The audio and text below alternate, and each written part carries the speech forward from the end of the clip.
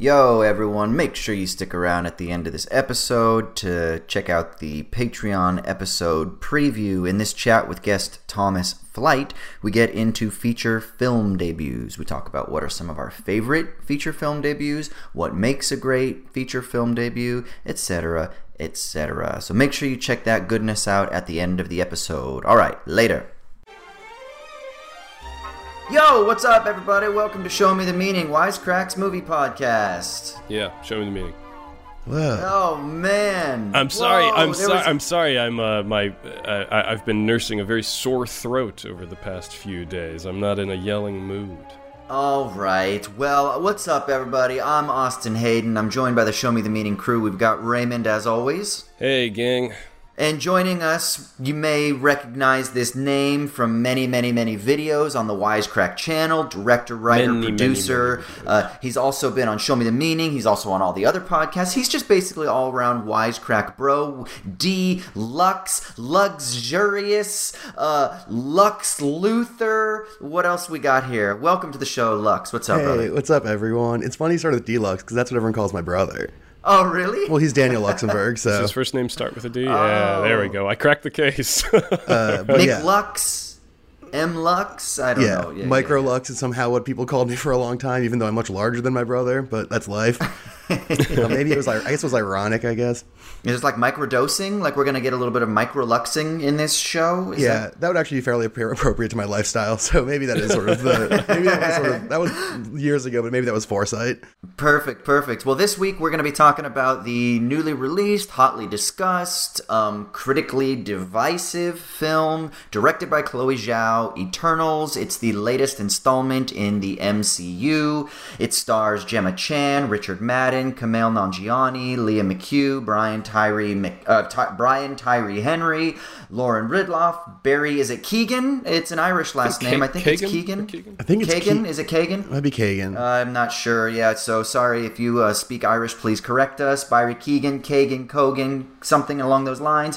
Don Lee, Kit Harington, Salma Hayek, Angelina Jolie. And if you stayed for the post-credit sequence, Harry Styles is in this too. So anyway, as always, we're going to go around and we're going to do our first impressions. But before we do, I'm just going to give you a quick little elevator pitch. Look, following the events of Avengers Endgame, an unexpected tragedy forces the Eternals, who are these ancient alien-type being things, sorta, whatever, we'll figure that out, who have been living in secret on Earth for thousands of years, forces them out of the shadows to reunite against mankind's most ancient enemy, the Deviants. And then you get this sprawling 2.5 hour, is it an epic? We don't know, we'll see how it is. But before we get into the first impressions, I do have a little bit of housekeeping. I just got to give a couple of updates. Remember, we do have a Twitter page, so please go ahead and give us a follow. It's SMTM_POD, SMTM_POD. Also, if you like our podcast, please make sure you rate and review it on Apple Podcasts, because it really helps us grow the pod so we can keep diving into these sick movies. Or if you don't use Apple Pod, if it's Spotify, do the same thing, or whatever it is that you listen to us on. Please just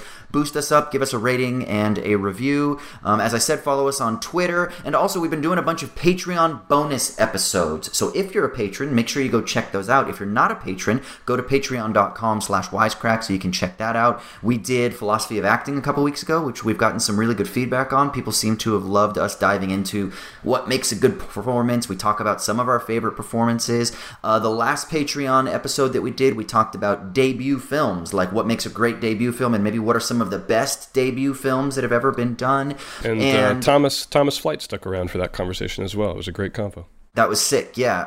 And so you can access all that stuff at patreon.com/wisecrack for just as little as $2. And at the end of this episode, we're also going to play a little teaser of some of the bonus content that we've been releasing. And then we do want to just give a reminder as well that next week we're going to be doing our big, giant mailbag episode where we're going to go through the backlog of mailbags and voicemails and things like that that we haven't been able to address. So make sure you send us in your thoughts, hot takes, critical analysis, art theory, film theory stuff. Send that in. You can email us at movies@wisecrack.co. All right, now let's talk Eternals. Let's get into this shtick.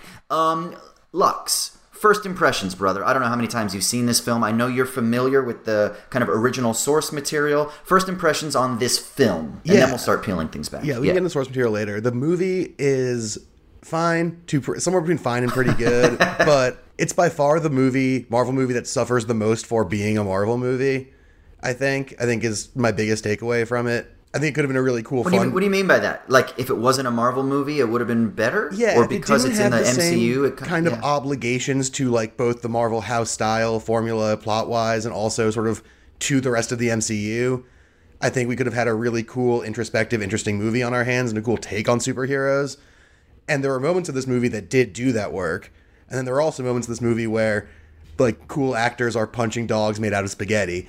And like that's not really my jam so much. So it fluctuated a lot and sort of had some really great stuff, but then also because it was doing Marvel movie things, kind of didn't live up to its potential, I don't think. Yeah, one talking point that we could probably address is a lot of people were saying this would have been great as a series or like a mini series or something like that. So that's something we can think about as well. And maybe why with Disney Plus and with these other possibilities, why wasn't that the route taken? Were they trying to do the $1 billion like IP with this? Is that what kind of like led them in this direction? Like that's something we can think about. Why was this the choice, you know? I have a theory about that, which we can get into later if you'd like to when you address that kind of stuff. But I have been thinking a lot about why this was a movie. Cool. Okay. Yeah. Raymond, what about you, brother? Well, boys, I told you I've been feeling under the weather, and I think it's because I have Eternals fever. Kingo, Druig, Sprite, the gang is all here, even Icarus and old Thena herself. You've seen them on backpacks, you've seen them on lunchboxes, and now for a limited time only, you can see them up on the silver screen where they belong. Gilgamesh, Festus, all your favorites, even Ajax, played by screen legend Salma Hayek in a career-defining role. They take on the deviants in their sarcasm.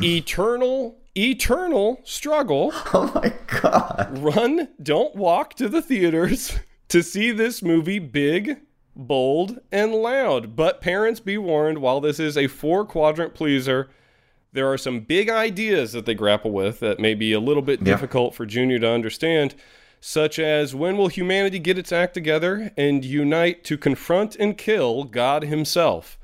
So I'm excited to talk about this with you, gentlemen. And there's a little bit of sexy time at the beginning of the film. There's some hot stuff, but in all sincerity, I mostly agree with Mr. Michael Luxenberg on this one. I think there's some interesting stuff. I love Chloe Zhao's movies, but I think this would be better if it were more of a Chloe Zhao movie than a Marvel movie. And I'm curious to hear what you think on it, Austin. This is so interesting because I know you're such a huge Chloe Zhao fan, and I don't know that it's interesting. But. Well, because I wonder, does when somebody has such a unique style and has such a certain history with certain kind of characteristics, when they get brought into these bigger budget films, when they get brought into these huge platform assets, digital assets in the form of a movie, like, do they lose that? Like, does it go away? And this is a great question for like art theory, film theory, and just kind of understanding. Yeah, and maybe we could unpack it a little bit. I will say, just in short, I think Chloe Zhao is a wonderful filmmaker. I like her aesthetic approach, and I've liked every movie of hers, up to and maybe including aspects of this. And for all the trash that I talk about big blockbuster superhero movies, I think that credit where credit is due, Marvel is doing something right. You can't have a winning streak this long if you're not delivering something that is connecting with audiences in a major way. I just think that maybe to Lux's point, Chloe Zhao and Marvel are just a little bit oil and water. I just don't think this is a great blend of elements for filmic success, but we'll get into it. Yeah, so I went and I saw this in the theater last night, and so for me, one of the very kind of exciting things about being out of lockdown now is, in Australia, we're just emerging, in New South Wales, in Sydney in particular, we're just emerging, so we've been out for about a month.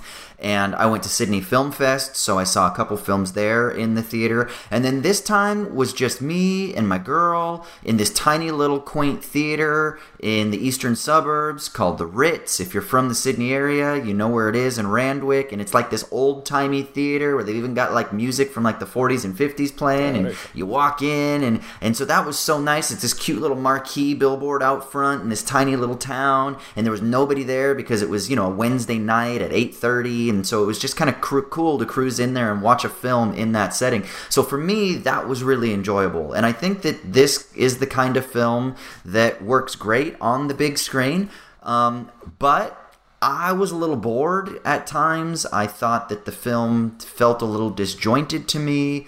I thought it both tried to do too much and also too little, and that might seem contradictory, but certain aspects it tried to do too much, and certain other aspects it probably needed a little bit more fleshing out. And I thought the performances were fine. I know some people have been a little bit critical of Gemma Chan for being wooden in some. I didn't get that. I kind of thought she was being stoic. I don't think we criticize a lot of times dude superhero type performers when they're being stoic. So I just feel like that's a little bit sort of like, what did they expect from this character? I think it kind of fit well. All these people are like 30,000 years old. They're gonna kind of be over it a little bit, right? I feel like it's also just a wild criticism of the movie, because it's like the only Marvel movie where you have an assortment of characters who aren't just like 10% different Constantly versions of the same type of guy. Like, yeah, they're constantly quipping, and it's always just 10% different versions of the same type of guy. And at least this movie was like a million different types of guy, and everyone was playing them differently, and like they were discernible and distinct. They got a big guy, they got a flying guy. Yeah, but with a little bit of personality to them, and that's like a big swing for Marvel. And I liked that it wasn't just like a patriotic, nationalistic sort of a piece of propaganda for, you know, America or the West. Obviously, there's still sort of like some interesting themes about like humanity, and like the humans on Earth are somehow the humans that are better than all other organisms that have ever existed at life in the entire universe, because somehow the humans on Earth are the only ones that have inspired these figures to somehow forsake their destiny. So I don't know, there's a little bit of self-aggrandizing, like, humans are the best. Yeah, thing. Selma Hayek goes, you know, Thanos wiped out half the universe in one snap, and then the people of this planet brought everyone back. Planet. And I was like, it was more like 5 movie stars. It wasn't like Johnny Lunchpail, oh, we got to bring everyone back from the snap. It was, you know, like Iron Man and Captain America. They weren't just normal people. Yeah, there was a little cheesy kind of humanism in there, but yeah, I can deal with that. Hold on, let's hold these thoughts. Let's start peeling this madness apart. We kind of covered the first impressions thing. Lux, remember the thing that you were going to say earlier. Raymond, get all your thoughts out. But first, before we do that, I do got to make sure we give a shout to our sponsor of this week's episode, which is Skillshare. Look, y'all know the deal. Skillshare is an online learning community where you can connect with other like-minded people and creatives, and where you can explore projects that you're passionate about. And this is why Skillshare is really so cool, because you can unleash your creativity and you can pursue passions right from the convenience of your own home. They offer thousands of classes on like iPhone photography, drone filming, computer programming and coding and UX and UI design, and how to like modify your photos and use cool filters. They also do stuff on like editing, classes for improving your productivity, all kinds of things. Literally, if there's something that you're interested in exploring, you can find a class on Skillshare that'll help you explore that passion. So if you're interested in exploring your creativity and connecting with some cool people, go to Skillshare.com/SMTM and you'll get a free trial of their premium membership. So that's Skillshare.com/SMTM, free trial of the premium membership, or of course you can click the link down below. Go check out Skillshare. All right, Lux, I cut you off before I jumped into that. What were you going to say, dude?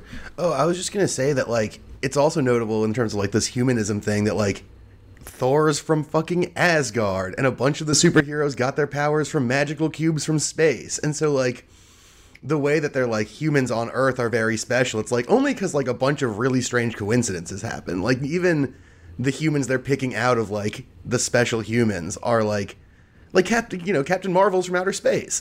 Like, it's a very arbitrary claim that they're making as far as the humanism in this movie. Like, the bright line and, like, the moving goalpost of what constitutes the humans of Earth is very weird to me. Well, I think what they're trying to do is there was that thing where it's like they love and they create, and of course they do bad things too, but it's this kind of, like, cheesy, sentimental, like, just affirm the humanness of the human, and when you do that, then that's, like, the greatest thing sort of thing, which, again, yes, affirm the humanness of a human in your daily life, but I'm not sure we should somehow exalt that to like the level of like this romanticism that is like we should save the universe because humans are so cool because of their odd intrinsic imperfections, because we love and we create. And I don't know. It just felt like really self-aggrandizing and a little bit overly sentimental. It's extremely sentimental and self-aggrandizing. And like I'm saying, it's like it not only that, but like the argument falls apart under like the barest of scrutiny. Like a number of these characters are from outer space who saved the world. Like it wasn't humanity on its own. So like it's the sentimental claim that is like supposed to be like emotionally evocative and to like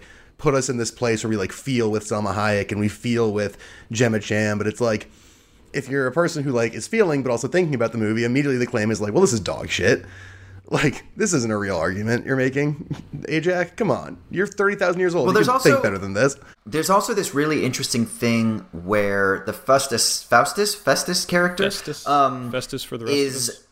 Yeah, he introduces technology, right? And there's this like thing like, are humans ready to advance? So there's this theory of like technological evolution or technological development that seems to be quite teleological, but that also makes me think like, okay, so there's a really interesting like, what is the driver of history? What is the driver of evolution and somehow like the advancement of the species? And what it implies is that the more technology that is introduced, the more they're reaching this apex or this zenith. And then it reaches World War II and it's like, oh, but it was too much. You know, we shouldn't have given them technology because now humans are actually bad, because if you give them too much power, they'll use it to destroy. And so there's this kind of like interesting tension that they're trying to walk. And then it's like, whose fault is it? Is it humanity's fault that they weren't ready to deal with the technology? Or is it this fucking like alien's fault for giving it to them? And then he actually like fucked everything up. Like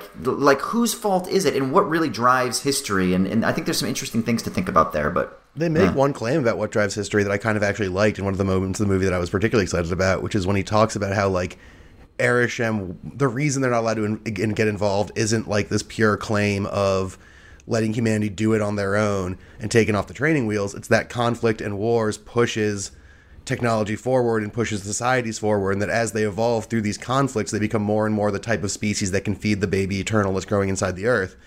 And, like...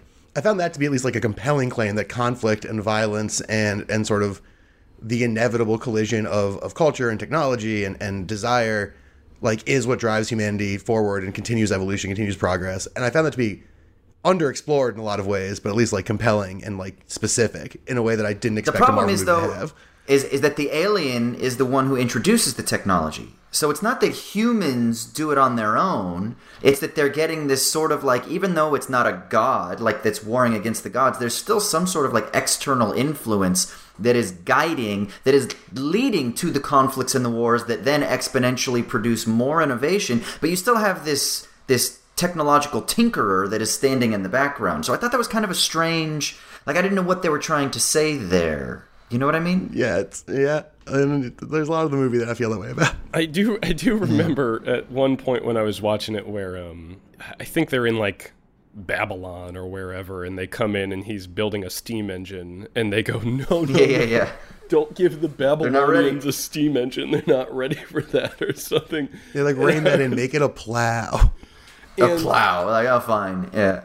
It's called a plow because it plows, or yeah, I mean, there is this weird kind of, I don't know that it's judgmental or whatever, is like, I don't know, maybe they weren't ready for steam engines because they hadn't developed steam engines yet. Like, knowing that in like, I don't know, maybe you guys have different theories on this, but I personally don't think that, like, all of our technological advancements have been an alien handing down, you know, fire from the gods, or a monolith pushing people forward like in 2001: A Space Odyssey. But there was a weird thing. I don't really know exactly how to evaluate it, with the notion of just like civilizations would just reach a point of stasis if Brian Tyree Henry didn't step in at some point and give them a fucking plow. Like they have like the Hanging Gardens of Babylon. It's what they're famous for. I'm sure they figured out like agriculture and plows and shit. Right, like they solved irrigation, so like why not plows? But that's what I wondered. Was the implication that they solved irrigation because he invented that technology for them? And then whatever the kind of, let's go regressively, whatever the previous investment or invention was, is that it was all a product of him? Or does he just come in every once in a while with like this is going to be a sort of disruptive technology, right? Like that's what I kind of didn't understand. How much did he influence the technological evolution of human history? I thought it was the latter, but I'm not sure. Okay, so just like super disruptive technology. So the internet was the Eternals. They gave us the internet. Well, he'd retired by then. No, I don't know. I mean, did he make the Zune or whatever? Like, it seems like he's really hung up his technology cleats there, and I think some of that has to, he blames himself for nuclear annihilation and stuff like that, which is an interesting idea, but one of those things that's like, I don't really know if you want to evoke this kind of thing in like a kids movie, and unless you can really commit the time, once again, like Lux was saying, unless you can really commit the time to like picking apart the nuances of these things and stuff. I saw someone in the chat saying that like it's unfair to say like, obviously we know that character wasn't responsible for creating the bomb. He wasn't like one of the guys in the Manhattan Project or whatever. But it is still, I think that people are glomming on to that moment in the movie because it is like, I don't know, maybe a little bit tone deaf for a movie that's largely about like Angelina Jolie dance fighting against aliens and stuff. But this, to come back to like the overall pacing of the film, was it you, Lux, or Austin that said it kind of feels simultaneously too short and too long? I think that was an Austin gem. Yeah, I think a product of that too is that like when you're trying to introduce this many new characters, I think when Marvel really sings, it's because they take advantage of the investment that the audience has made in the past 10 years of their movies. Like Endgame may be 3 hours long, but it kind of goes by like that just because it jumps from scene to scene. It's, there may be 100 characters in it, but they've put in the work, whether you want to call that cinema or traditional filmmaking, whatever label you want to slap on it, like Marvel has put in the legwork to earn a 3-hour runtime with 30 characters on the marquee. I think with this movie, you're kind of thrown into the deep end. You have to get to know all of these characters, get to know their power sets, get to know their psychology, get to know their ideas, their desires, etc. And then, they all have to do a thing by the end of it, and you're still kind of like, oh, I'm just now getting my sea legs with this. So I do think that maybe this would have been better suited for a mini series, or maybe they could have soft pedaled some of these characters into other movies to introduce them before throwing them all out at once. But I think when you hire Chloe Zhao, who's a great filmmaker, you let her make a film, not necessarily a mini series. But I don't know. Well, I mean, I think you mentioned Chloe Zhao, and I think this is that element, this like sort of having a million characters we don't know, I think is one of the places where her direction and also the performance of the actors like actually was really impressive to me in this movie, where like I expected to be like, I don't understand any of these people. Like, I expected to just be confused for the whole movie because I was like, I'm meeting an entire Thanksgiving worth of family, like for 2.5 hours. It's gonna be a lot. And I thought they had some like really impressively quickly done scenes that like really were like kind of in like almost like improv style. Someone shows up and is like, my name is Mr. Guns and I love guns. That's my deal. Like, it was like really effective sort of character clarification and distinction and differentiation that I thought was pretty impressive. But like I think it was like an admirable job, but it was like an uphill battle, like that was just like the size of the task was so daunting that like, even though I think they did a really good job on a performance and direction level of distinguishing and defining the characters, like it was never going to be good enough. Cause like 2.5 hours is what? Like we're talking 210 minutes. That's less than 21 minutes per character to be the central figure of a scene, assuming that there's no scenes with anyone else.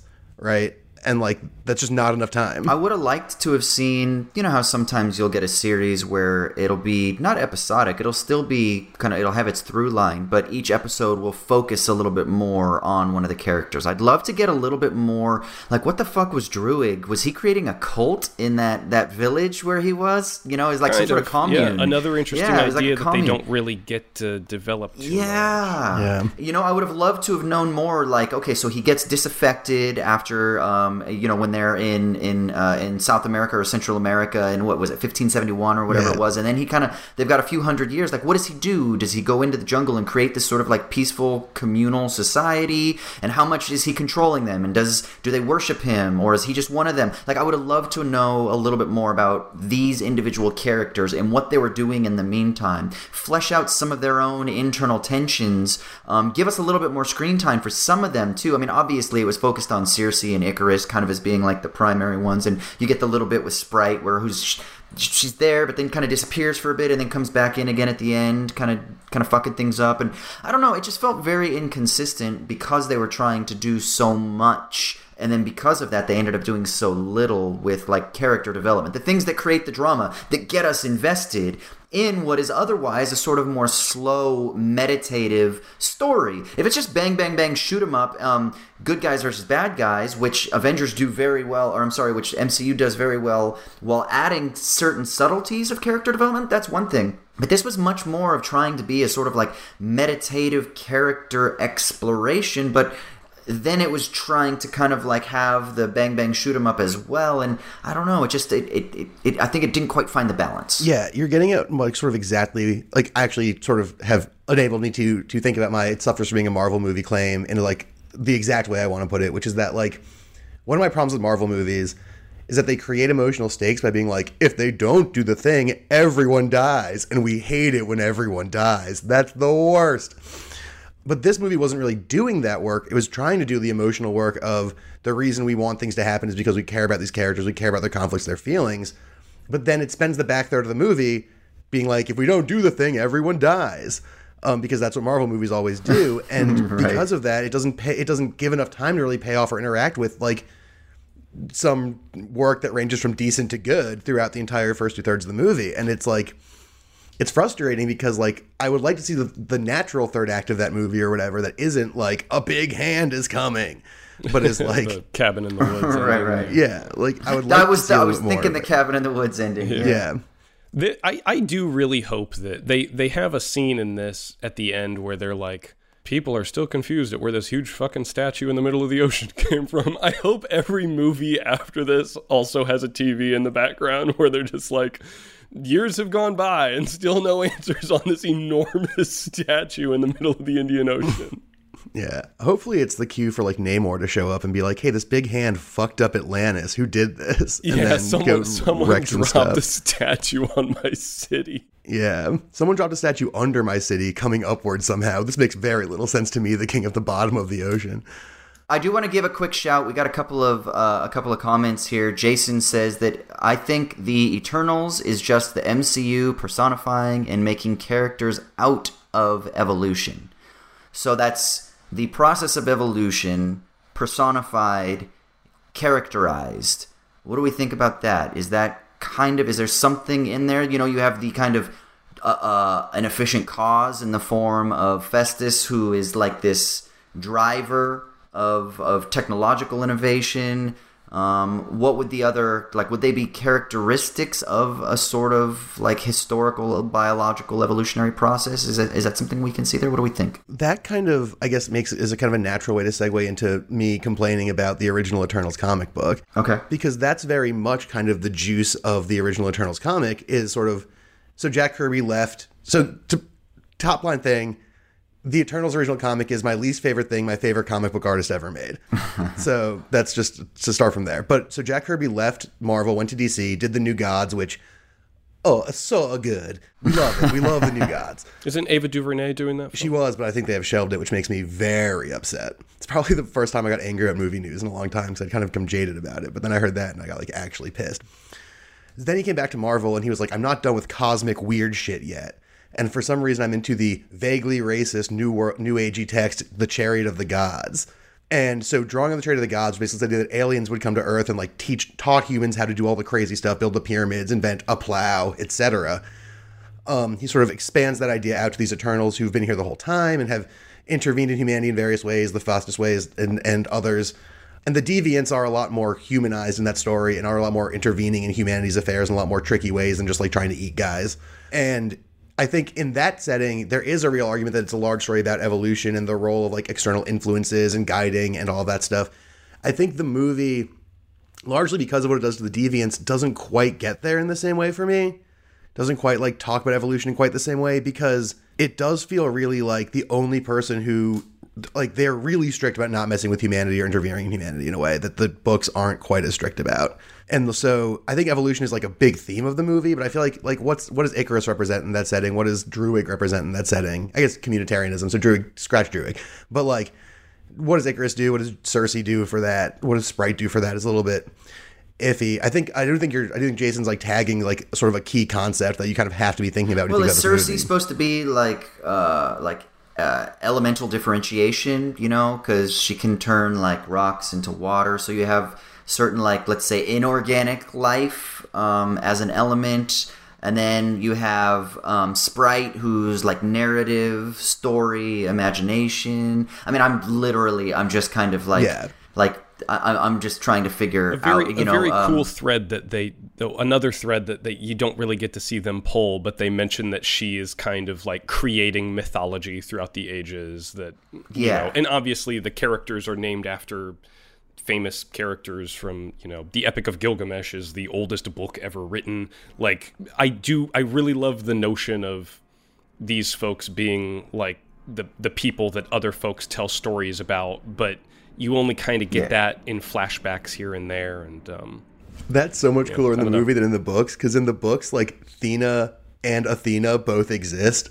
Oh, really? Yeah, and so Thena just like shows up sometimes, and she's like, no, I'll be like the on the ground version. You like hang out in Olympus or whatever, or I think maybe space. I was just going to say, speaking of credits, Emmy was asking in the chat about why Chloe Zhao has 2 screenwriting credits on this. I just wanted to chime in on that. WGA arbitration's really weird, but basically Chloe Zhao has a credit for screenplay on this. She also has a co-writing credit. Anytime you see screenwriters connected by an ampersand instead of the word and, that means they worked on the script as a team. So the reason that she's credited twice on the screenplay is that she did a draft as a team with I can't remember her co-writer's name, and then she did Patrick Burley was her co-writer for a draft. Ryan Firpo and Kaz Firpo, who get the story credit, that often means that they probably did the first draft. Ryan Firpo and Kaz Firpo also get a screenplay credit. Then Chloe Zhao and Patrick Burley are credited as a screenwriting team, and then Chloe Zhao probably did the final draft herself. So WGA arbitration is really, really weird, Emmy, but that's a good question you brought up in the chat. I just wanted to take a second to clarify that. How much do you think she was able to tweak? I mean, because so much is talked about the kind of cohesiveness of the MCU, which has allowed it to be so successful over what is it, 15, 20 years now, and that it's being driven by a sort of like top-down machine. So how much freedom do you think somebody like Chloe Zhao has in writing the story and artistic vision, things like that? I can only speculate. I know there was a lot of to-do made about her kind of having a bit more leash than most of the filmmakers in the MCU have had. I think she said in several interviews that she didn't, not that she didn't use a second unit, but that she was able to shoot the action scenes, which Marvel notoriously doesn't generally let their directors shoot the action scenes, because so much of that stuff is prevised. It's carried off by other filmmakers. They want their directors to focus more on the acting beats, storytelling, what have you. It's more a division of labor thing. That's not exclusive to Marvel. That happens in a lot of blockbuster films. I would imagine that, I know she was developing this project before she won the Oscar. This may actually have something to do with the screenwriting arbitration, is that maybe before she had a little bit less control. She was part of a writing team that was being a bit more hands-on from Marvel. And then maybe after the Oscar Marvel wanted to say this is a Chloe Zhao picture and maybe gave her the reins fully after that. Who knows? So much of this stuff happens behind the scenes, and even in instances of movies really falling apart where like directors get changed midstream and stuff like that, they typically play that stuff pretty close to the chest, and all these contracts have, NDAs out the wazoo. But yeah, from what I've heard, I think she had a good amount of creative control, which I think for Marvel is a little bit of a win-win, because if the movie does well, they can say, okay, see, we get a little bit of credit for letting an auteur do her thing, and if the movie doesn't do so well, which it looks like maybe it's not doing as hot, at least not keeping track or keeping pace with Shang-Chi, they can probably use that and point to that in the future and say, okay, well, look, we gave one director the reins on one of these movies. It didn't do so hot, so that's why we're so controlling over the next 20 or whatever. But who knows? If I can recklessly speculate, I do think that there are a couple MCU movies where it feels like they've sort of been like, these are the key structural tentpoles of MCU movies, and in between kind of do whatever you want. I'm thinking like Thor Ragnarok is kind of like that, where it has kind of a different feel and different vibe between its different like key classically MCU beats. Winter Soldier is kind of like that. I thought Eternals kind of falls into that camp as well. And it kind of feels like when they have people they trust, or people they want to sort of like, to borrow a wrestling term, like put over as a director or put over as the company, they're willing to sort of give them free space between these like key kind of critical story beats or like timing beats, like the big fight at the end, like the sort of action-y intro stuff, the sort of midpoint kind of mega crisis, like, which are classic screenwriting beats, but Marvel really leans into those in very specific ways. And it kind of felt like this was one of those movies where they were like, all right, you have to hit these 3 things or these 4 things, whatever. The rest of it, do your thing. And that's kind of how the movie felt to me in a lot of ways, and it's similar to Ragnarok and Winter Soldier, although sadly it didn't work for me as well as Ragnarok or the Winter Soldier, which is too bad because I was really excited about this movie, or at least really excited about Chloe Zhao. Yeah, I want to jump back into the chat real quick and talk about like a theme. Raymond said, "I love me a prime mover," and I did wonder this not at one me, point. Raymond. It was a listener, Raymond. Alternate Raymond. Yeah, listener Raymond. Yes, in the chat. And I did wonder this. It seems that I kind of was trying to understand the metaphysics, for lack of a better term, of this film. And you kind of get like this theory that these deviants were created and that they had certain capacities, and that those capacities were outside the scope of the design, right? And it's a really... It's kind of like an easy little, like, I created it, but there was a design flaw, kind of thing. It's like, oh no, like, I dang it, like, there was a tripwire, and it caused a fuse break, and now they are hunters, and they're apex predators, rather than kind of just doing their simple job. And so I did wonder, is this film giving us a sort of a God theory of a kind of winding the clock, and then letting it go? And then every once in a while you get sort of like these angelic beings that kind of intervene only when necessary at the prescripted times, whether it's with technology or fighting the deviants, but that they don't interfere too much in human-to-human relationships outside of those stipulations. Like, what is the theology? What is the cosmology? What is the metaphysic that this film is actually offering to us? I mean, I think that is basically it, right? Like, that is one of the classically Marvel Celestials thing, is like, they're around, they're super powerful, they show up sometimes, and everyone's afraid of them. Yeah.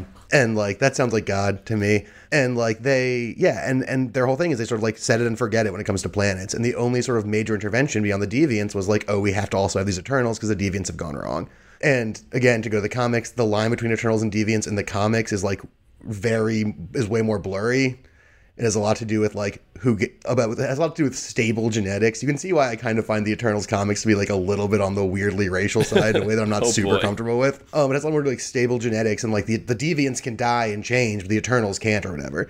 But in this story, that's not really it. It's that, like you said, they made these deviants as kind of like machines to protect humans, but the machines didn't work, so they sent these other guys to go do it and to take care of the deviants as well. Yeah, I like that they made a predator to prey on predators, and they had to make new predators to prey on those. It just you get this notion going into this that like Arishem or the Celestials, whoever's pulling the strings is just like, what? Stop fucking swallowing new animals to get the last animal you swallowed. Like, don't fucking swallow a bird to catch the fly, dude. Just fucking There's let a the human animals at the bottom of the sea. There's a deviant. There's a human in the stomach, the deviant of the eternal, that's sitting at the bottom of the sea. It comes back to that. It comes back to that thing of like, I mean, surely if you just let these planets do their thing, they'll figure it out. This goes back to the argument before of like, I don't know, I don't think this ever happened on our Earth, and we eventually figured out a way to like hunt lions to death and stuff. Like we'll figure out a way to get that little fucking baby celestial out of our big Kinder egg.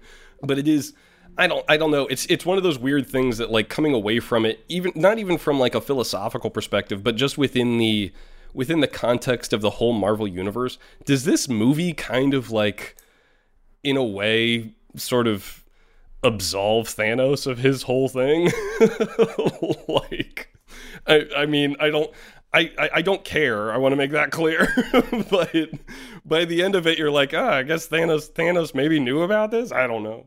Well, in theory, again, the comics, Thanos is a fucking Eternal. He's like an Eternal gone wrong. Or is he a deviant? He's like, he's from the planet where all the other ones are from, and he's like the brother. But isn't this what's being set up with Harry Styles coming in as the brother, and then Kit Harington? Who was Harry Styles? Harry Styles comes in as Eros, and he's like the brother of Thanos. And then isn't Eros, aka Star Fox, and isn't Kit Harington Black Knight, who is also a part of the family? I think so. Or is he part of a different family? Black Knight I'm less familiar with, because I didn't. Okay, yeah. I don't think that's a Jack Kirby product. I'm a real Kirby head. There's that bit at the end where he's talking to Cersei and he's like, just to let you know, I've got this really complex family history, so I got to tell you the truth too. And then when Harry Styles comes in and he says something about how like he's the something of the Black Knight, and I missed it, and I was like, oh shit, because I'm not like super versed on the comics, I was like, oh okay, so is Harry Styles somehow related to or connected to Kit Harington's character, and that somehow they're setting us up for this like Thanos, Eros, and then like Kit Harington's Black Knight thing that's going to be the next kind of like Eternals 2 or whatever. Maybe its own standalone project. I don't know. Who knows? But I'm excited to join you guys again to discuss it on Show Me. All I know about the Black Knight is that he's like a rude guy with a cool sword, which, to be fair, pretty good archetype. But like, that is a pretty good archetype. But, like, I don't know much beyond that. Not enough rude dudes in the Marvel Cinematic Universe. I'm excited to see old Jon Snow himself swing a sword around while quipping with the best of them up on the Silver Stone. Yeah, him and Blade saying rude things about vampires, chopping them up. Harry Styles is the One Direction guy, right? Yep. Oh, okay. Well, cool. Yeah. He's the handsome guy who shows up. Come on, bro. Come on, bro. Don't act like you don't know this. Like, let me see your saved photos and your Instagram profile. I knew he was a One Direction guy, but I didn't know what he looked like. I've never met him or anything. And he hasn't been in... Wasn't he in Dunkirk? I think so. He hasn't been in anything else, right? Like he's just been in a couple of big movies? Yeah, it's a newish thing, his turn to acting. I think Dunkirk was like the first one that was like, hey, guess what? And they did it in a way that I thought was actually really well done, too, because it wasn't like he was a centerpiece. I don't remember him being in that. He was one of the ground soldiers.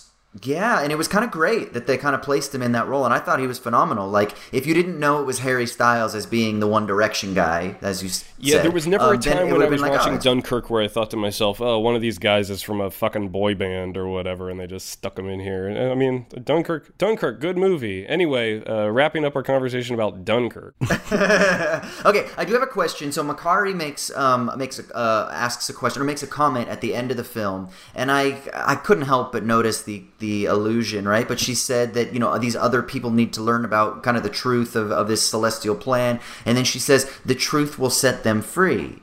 And so, like, to me, I'm like, ding, ding, ding, Bible, religion, okay, Christianity. And obviously there's so much in just in Western mythology, whether it's in comic books or film or whatever else, that is derived from the sort of Judeo-Christian legacy that has shaped so much of Western society. So what I wonder is this a sort of, because Wisecrack made, I think, a really kind of like insightful video, like just a little quick take on this being a film with certain theological resonance. So is this in some ways a sort of like retelling of a Christian myth, or a sort of like deconstruction of the Christian myth, and therefore an offering of a different type of theological myth that explains history and its relationship to the cosmos. Yeah, I mean, I guess I'm sort of patting myself on the back or like repeating myself because I did a lot of work on that video, but like, I think so. I think it's very much the second. I think it's very much like, this is the phenomenon of life is explainable. The phenomenon of planets are explainable. The phenomenon of entire galaxies are explainable because there's large stone guys with holes in their head who shoot galaxies out of their hands. And so it's explainable. And so like the moral authority, or like the sort of metaphysical existential authority of like a god, big G god, like doesn't compute in the same way when you break it down that way. And it's knowable, and the ineffability of God's like a big, that's a big check mark in the God box. Like, and that's no longer, I mean, they're ineffable in a sense, but like they're knowable to a degree, and like they can die or not be born. Like we've seen that. And so it does really kind of like take that out of it. Cause like if the Celestials are around, like presumably like there's not a Judeo-Christian God. Like there's not like a big bearded guy going to show up and be like, oh, you thought the Celestials were powerful. No. It looks like Adam Warlock. But like, yeah, I think it really is sort of like a refutation of, or like a deconstruction of the Judeo-Christian myth, in the sense that it is sort of saying we can clear out that space and create our own morals, our own choices, our own space, sort of independent of any of that stuff. At least that was obviously my read, because that's what Burns and Amanda and I put in the video. But like, yeah, I do think it's like a very Nietzschean sort of like make your own morals, like to get away from the sort of like God myth stuff. I'm curious what you all think about that. What I think about is that the video was excellent. I even told Michael on Twitter, kind of half jokingly, I was like, I don't really know what I'm going to say in this episode of the podcast, because I think y'all did a really great job of wrapping up a lot of the really interesting stuff on it. That's why I was already coming on this podcast, because I was like, I wrote down a lot of those thoughts already and told them to Burns. Yeah, and I'm glad you're here, because I'm not feeling so hot, and the chat has been very distracting today. There's a very precocious young man in the chat. I'm not going to mention him by name, because I think that would just send him over the moon. Fuel the fire. He was just telling everyone about how all Marvel movies fucking suck or whatever, and it's like, dude, just shut up. Like, it's just, no one cares. Like, we're here just to talk about movies and have a good time. Maybe you didn't like this, but you do this. I've seen your name pop up constantly during every time we have any superhero discussion on this channel, and I think that, like, I don't know, maybe just chill out. I'm not a huge superhero film fan, right? Like, it's just not, it's not the genre that was made for me, right? I get them, and I am always interested to see, because I think storytelling is a wonderful expression of the both conscious and unconscious realities of the society in which the story is told, right? And so for me, I go into these stories and I'm like, cool, what are we telling ourselves? Like, what's this story that we're telling ourselves about ourselves? And so I don't love them, but what I do wonder is this. I wonder if there's so much big, huge, the world needs to be saved stuff that comes out all the time. Like, there's how many Marvel films have come out? 7 of them. How many DC films have come out? Like 10 of them, right? Like, in the past, like, I mean, I'm just making up numbers. More Marvel films, obviously, but in the past, like 12 months, right? Like, yeah, it's like, so it's like in the past year, we just have like 10 of these stories that are like, this is the world, and these are the big world questions. And I like thinking of that, obviously. I mean, I'm a philosopher by training, so for me, ask the big questions. But I almost feel a little bit of exhaustion, because we are expressing these stories, but we don't really get a chance to digest them. So it's almost like too much, right? It's like the world has these gods, and we're going to kill the gods. Are we not going to kill the gods? And the next one is like, this Malthusian story on overpopulation and going to kill half the universe. Is that a good thing? Is that a bad thing? Our planet's not sustainable. And then it's like this other story about these gods coming to Earth, or these monsters coming to Earth. And it's like, it's just so much all the time that I wonder if it's like overload. And because everything is so big and so sensationalized anyway on social media and on TV, etc., it feels like I'm almost like my nervous system can't handle it. And I felt that as soon as the film started yesterday, and I'm sitting in that theater, I had a moment where I was like, fuck, okay, like, it's just too much all the time, you know? And maybe our stories don't need to always be so much all the time, which is why I love something like Nomadland, because it's a single little story that is also a universal. It's a singular but universal story, rather than being like, I'm going to tell you a theory of everything every time I make a product. And I don't know. I think Does that make sense? These movies definitely get caught in like an escalation trap. Like, if you think back to the first Iron Man movie, the big climactic battle scene in that is Robert Downey Jr. and Jeff Bridges punching each other on a freeway. Like, granted, they have big fucking robot suits or whatever, but, like, you know, as they just kind of escalate with a few exceptions. I think that the Ant-Man movies are kind of fun because it's like, oh, we're doing a little heist, and then they have that really fun conceit in the final battle between Ant-Man and Bad Ant-Man or whatever his name is, where they're like fighting on a toy train, and every time they cut to a wide of like the train just kind of falling off the track, it totally deflates the stakes in just like a really funny and sort of self-aware way. I kind of, there's a part of me that after they did Endgame, I was like, okay, well, this is sort of my off-ramp, you know. They pulled it off. It's a pretty impressive thing. You know, some of the movies may be hit or miss, but once again, you can't argue they connected with audiences in a major way and they kept the ball in the air for like 12 years. That's pretty impressive, however you feel about the pictures. But then I got hired to talk about movies on a podcast, so now I have to keep watching them. And I do just wish... I think that this movie and Shang-Chi a little bit do deviate from the formula. They try some new things. They look a little bit different. This one especially has a different look and a different vibe to it. Real colors. Real colors, real flavors. But I do wish that like they could take this opportunity where instead of like having to constantly continue to escalate, they could do a few of those little victory laps again. Like Guardians of the Galaxy was a big movie, but it still feels small and character oriented in a way that this one, the characters kind of get lost in the sauce when the characters really should be the strength of this movie. And I wish that they would just let them kind of have it out and let them have a big have a big set piece, emotional set piece, be about whether or not they're going to go against their programming and you know, if they're going to defy their lord or whatever.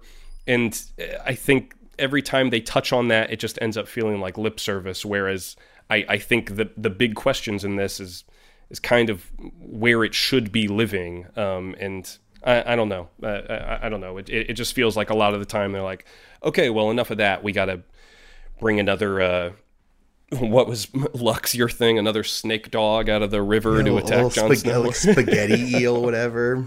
Yeah, well, and now with the new Spider-Man, you're going to be getting the multiverse. So it's like... Can we get that with the Into the Spider-Verse?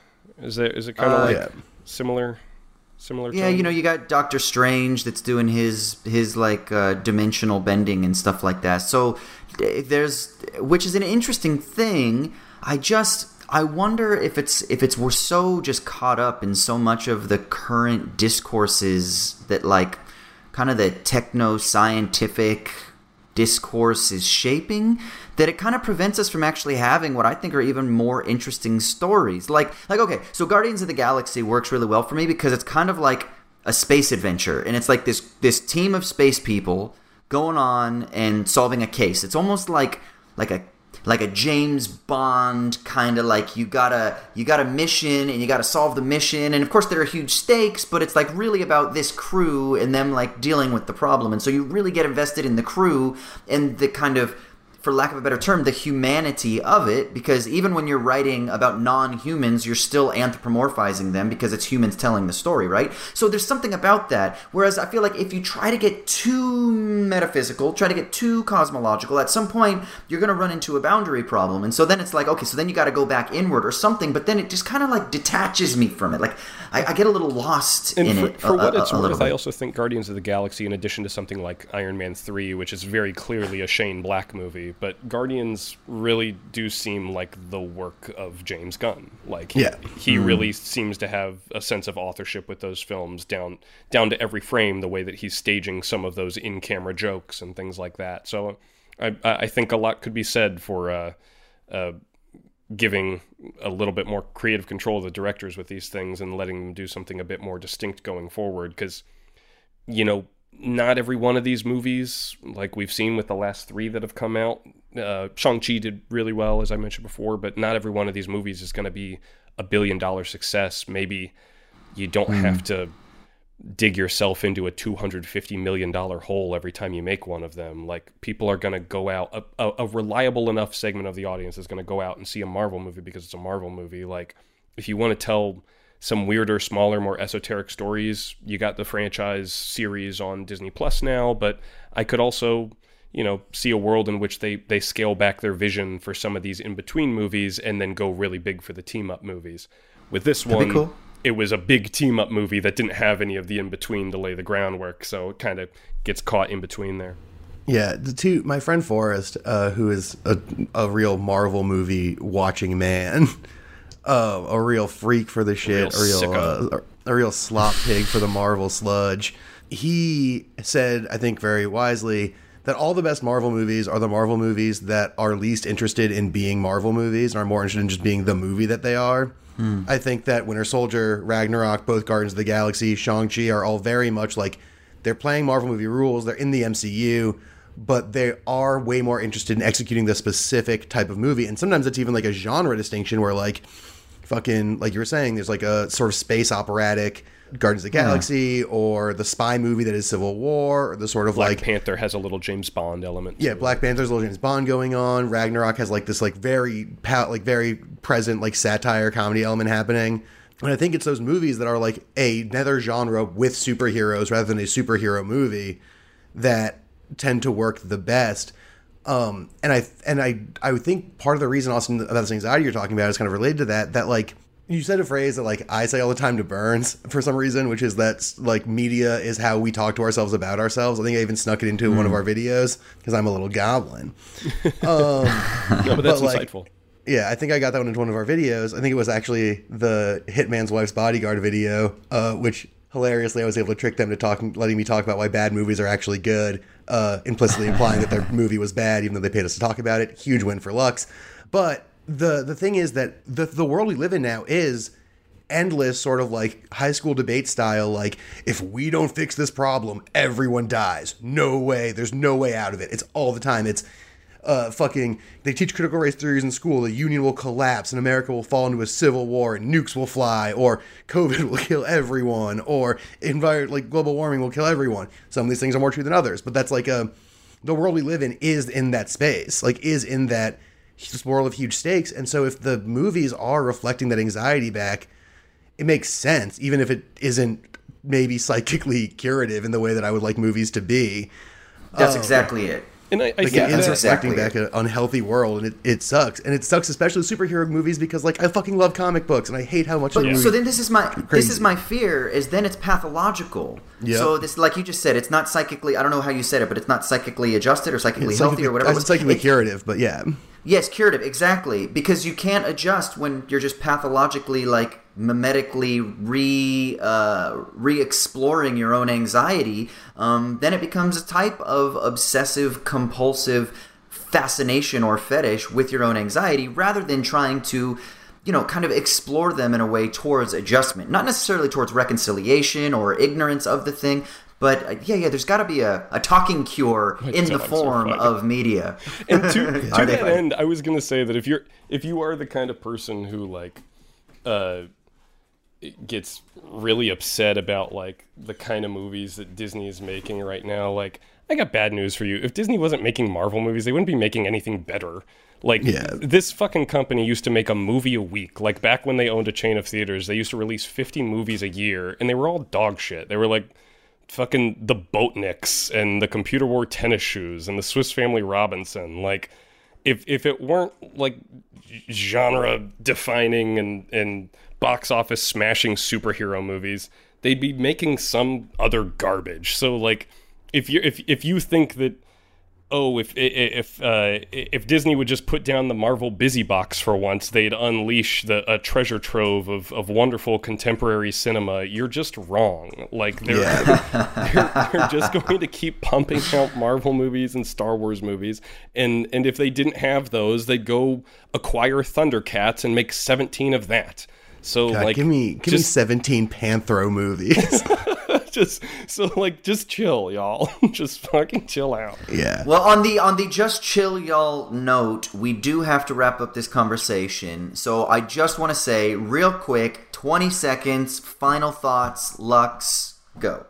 It's too bad they started Eternals pre-production before they got the rights to the X-Men, because they really wanted to make an X-Men movie, and this is what we got instead, and that sucks because the X-Men are vastly superior to the Eternals. Raymond? Check out the video that Lux and Mr. Michael Burns worked on together. It's a great video. It's only like 10 minutes long. It's kind of a little quick hit. And I think that they cover all this stuff far better, far more eloquently than I could possibly care to in my current physical state. And with regards to the eloquence, big shout out to Amanda Shurker, who actually wrote the very good words. Of course. The very good words. Burns and I just threw a bunch of ideas at her, and she turned it into a really excellent script. Yeah, Amanda crushed it as usual. So shout out to Amanda as well, and apologies that I can't fucking care about these goddamn movies anymore. But I'm really excited to talk about Spider-Man in a month. Hey, all you true crime fans, this is Mike Ferguson. And this is Mike Morphin. And we'd like to invite you to listen to our podcast, Criminology. Launched in 2017, we've covered a variety of strange cases from murders to missing persons. Some of the cases are ones you may not have heard of. Other cases we cover are some of the most historic in true crime. There are 200 episodes of Criminology available to binge on right now, and new episodes come out every Saturday night. Subscribe to Criminology today, wherever you listen to your podcast. I'm kind of, I don't know. I feel like I'm broken. Like before, I was kind of like I had Marvel fatigue, and now maybe I'm a little bit of like I'm curious. Like it's like a after the fatigue, I'm like, well, maybe I'll take a little Marvel nourishment. I don't really know. So I'm kind of like in this in between space, and I don't really know what to think. So maybe you out there can tell me what to think. We're not going to dig into the mailbag this week because next week, all mailbag, all day, all the time. We're going to be answering all your questions from the past, however long it is. We're going to dig through there, and we're going to spend an hour just freaking answering stuff. So make sure you email us, movies@wisecrack.co. That's movies@wisecrack.co. Or, of course, you can call us at 1-213-534-8807. That's 1-213-534-8807. Also, just a reminder, go follow us on Twitter, SMTM_POD. Hit us up on Patreon so you can get access to the bonus content. Check out our other podcasts, Culture Binge, Squanch. Obviously, we're not releasing new episodes of Squanch because Rick and Morty is paused, but go back and check out the back catalog. And yeah, that's all the goodness. Where can people find you on the internet, Lux? Blammo. I'm on Twitter at Tailboy. That's TAIL_BOI. And also, I stream old or now new Japanese RPGs on Twitch at twitch.tv/pixelgoblins with my aforementioned friend Forrest. And the various wrestling shows I work on will be back eventually, but they're not yet, so I don't have anything in that respect. Okay, awesome. And are things kind of back to normal where you are? Like, other than Texas, the wrestling everyone's been acting like it's been normal forever, though I'm constantly terrified. Yeah, my mom's outside Waco, so yeah, she reports on that to me all the time. So yeah. All right, Raymond, what about you, brother? Where can people find you? Yeah, you can come scream at me on Twitter and Letterboxd. I'm at Crematoria. That's it. Sick. You can find me on Twitter, Austin_Hayden, Insta, AUS_HAY, all that good stuff. All right, we're going to get out of here. We'll see you next week. Thank you so much for joining. Follow, Patreon, all that good shit. Tell us what you thought about Eternals. Mailbag podcast episode next week. Raymond, give us your low energy send out. Yeah, and as always, folks, when asked if she would be interested in directing a superhero movie, Jane Campion said, "I hate them. I actually hate them." I was thinking Lynn Ramsey, Ratcatcher. God, I love that movie. What a debut, right? And what a career she's had beyond that as well. Morven Collar, You Were Never Really Here, most recently. Yeah. Phenomenal film. Yeah, she's one of the best filmmakers working today. Yeah, and then I think we can't it seems like a film in the horror genre that has kind of changed the landscape of how horror is done is the recent Get Out, which I was going to bring up some recent ones, which I forget. I forget that that's a debut feature because for some reason it was handled with such confidence and it landed so heavy in the kind of like public consciousness that it just almost doesn't make sense that it was a debut feature because people don't think of it in that way, but it was, which is all the more impressive. Get Out, I think it's a great script. I think Us is a much better directed movie, but when you were going into Us, you were going into it having seen Get Out. So you know he's going to have some tricks up his sleeve. Yes. You know things are probably not going to be as they seem. The great thing about Get Out is that if you avoided trailers, I mean, I did. I was able to go into that theater, just let him work his fucking magic. And when the screw starts to turn in that movie, I mean, depends. I mean, pretty early on, there's some stuff in there where she's talking about, oh yeah, my dad would have voted for Obama 3 times and blah blah blah, and you're already kind of going like, oh boy, they might be trying a little too hard. And then when things really take off, I was so shocked because I went and saw the movie, loved it, watched the trailer for it when I got home. And they fucking give away everything. I don't want to be old man on porch yelling about, movie trailers these days, but he's definitely at the vanguard for contemporary horror. But right up there with him, I think Hereditary had a huge impact. I Can't Stop Singing the Praises of Raw, another one of my favorite movies. Speaking of The Witch, was another great debut Robert Eggers. Horror, recent horror. Yeah. And Is It Follows a directorial It is not. debut? That was David Robert Mitchell's second feature. Okay. He had done a movie called The Myth of the American Sleepover. That's just like kind of a quiet little hangout movie. And then It Follows is like taking that hangout formula and dropping a demon into it. Okay. But I really like David Robert Mitchell. I'm bummed that Under the Silver Lake didn't do so hot because I feel like it maybe slowed his career down a little bit. I hope he bounces back because his movies are always interesting. They're always something new and fresh and exciting. So what is it that that makes us praise that this is a debut feature? Is it just that we're like surprised that, oh my god, this filmmaker came out of nowhere? Or is it that we're kind of like, hey, let's turn our attention to an artist that is commanding our focus for hopefully the next 20, 30, 40 years? I'm kind of wondering, like, why do we care so much about this being a debut? Is it because it's an announcement? Or is it because we're kind of like, wow, how the fuck did they do that? Or is it both? I think there's definitely a little bit of both. I think for me, there's an excitement in like, finding somebody like Damien Chazelle with Whiplash and then being like. And if you want to hear more of this chat and other bonus episodes, head on over to wisecrack.com/Patreon. You can sign up for as little as $2 to support the channel, and you'll get access to all these goodies and a bunch of other good ad-free content. So patreon.com/Wisecrack. We love y'all. Peace.